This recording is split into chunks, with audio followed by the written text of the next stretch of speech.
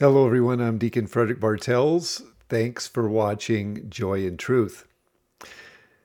I want to talk to you today about a section in Luke's Gospel titled Jesus and Beelzebul, found in chapter 11, beginning at verse 14.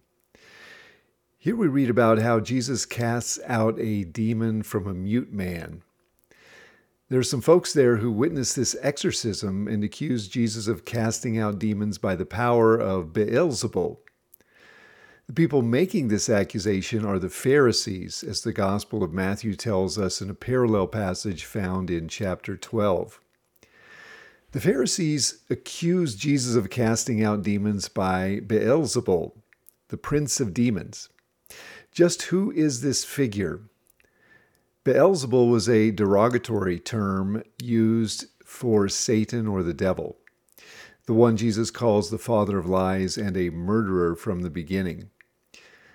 Luke tells us Jesus knows their thoughts, the thoughts of those listening to him, and he says to them, "Every kingdom divided against itself is laid waste, and house falls upon house. And if Satan also is divided against himself, how will his kingdom stand? For you say that I cast out demons by Beelzebul. And if I cast out demons by Beelzebul, by whom do your sons cast them out? Therefore they shall be your judges. But if it is by the finger of God that I cast out demons, then the kingdom of God has come upon you. When a strong man, fully armed, guards his own palace, his goods are in peace. But when one stronger than he assails him and overcomes him, he takes away his armor in which he trusted and divides his spoil." The point Jesus is making here is that he cannot be collaborating with Satan. If he were collaborating with Satan, he would certainly not be casting out demons, because doing so would work against Satan.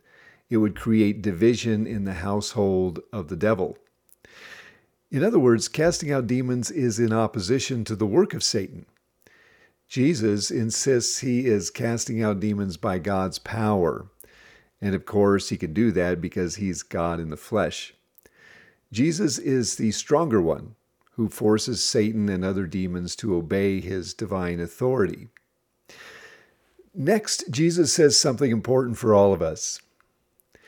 When the unclean spirit has gone out of a man, he passes through waterless places seeking rest, and finding none, he says, "I will return to my house from which I came." And when he comes, he finds it swept and put in order. Then he goes and brings 7 other spirits more evil than himself, and they enter and dwell there, and the last state of that man becomes worse than the first. At first glance, these words seem rather perplexing and mysterious. What is Jesus getting at here? It seems to me that he's making a couple of points. First, he's telling the Pharisees that although they may be able to drive out demons, something which they can do only because God cooperates with them, they leave people in a worse state. Why is this the case? Because they reject Jesus, his divine power, and his message. You see, they create a void in people which allows demons to return and wreak havoc in their lives. The sacrifice of Christ on the cross defeated sin, evil, and the power of the devil. If we do not avail ourselves of the power of his sacrifice, we are ultimately left defenseless. We place ourselves in a position of becoming victims to the powers of sin, evil, and the devil. Second, although we may be liberated from demons perhaps through deliverance prayers, if we're not filled with the grace of the Holy Spirit and living a Christian life in Christ, we're not fortified against Satan and his attacks. It's likely he'll return again with greater force, and we will thus be in a worse state than we were at first. On more than one occasion, I've been asked to bless people's homes because they have in some way suffered demonic attacks. I recall one instance in particular when I was called to a house, and as soon as I walked in the door, I noticed all kinds of what might be described as demonic paraphernalia. There were dark posters pinned on the walls, crystals, and a statue of Buddha on a shelf. I couldn't find anything Christian in the home at all. I asked them if they were practicing Catholics. When they looked at me blankly, I asked them if they were Christians and if they were living the Christian life. Did they pray to Christ?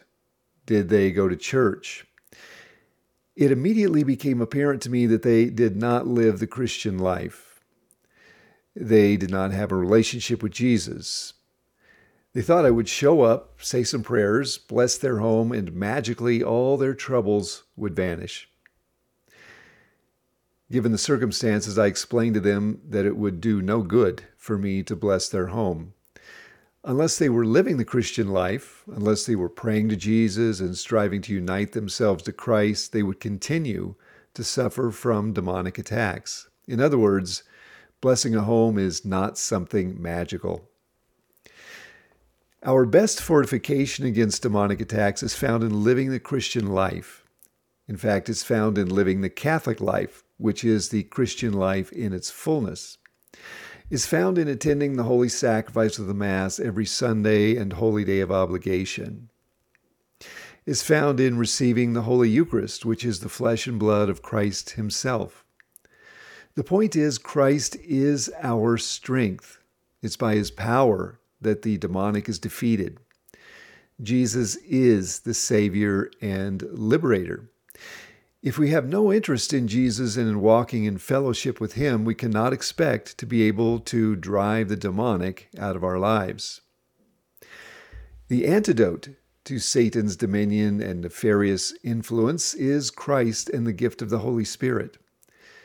Receiving the saving sacraments, meditating on Scripture, prayer, living a life of virtue, and otherwise living the Catholic life, these are the only solutions. Now, you might be listening to all this and say to yourself, I know people who aren't religious.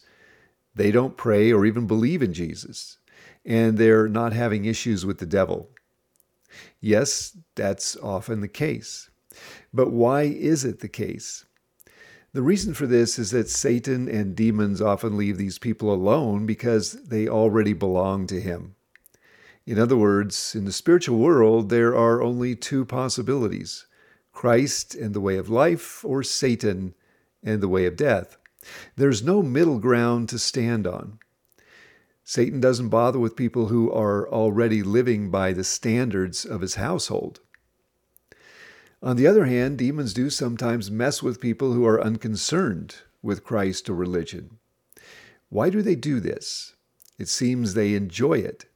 Satan and the other fallen angels are corrupt and evil. They take pleasure in messing with people's lives and causing havoc. I should note here an important point.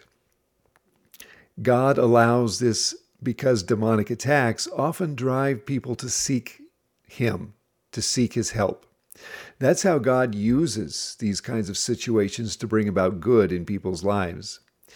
The fact is, God is always working to draw us to himself. When demons get involved, God's will remains the same, which is our salvation. He uses the situation to move us to turn to him. He is the solution, and he wants us to recognize that fact, to turn to him and rely on his help. He will never withhold his help from anyone who sincerely seeks it. Thanks for watching. God bless.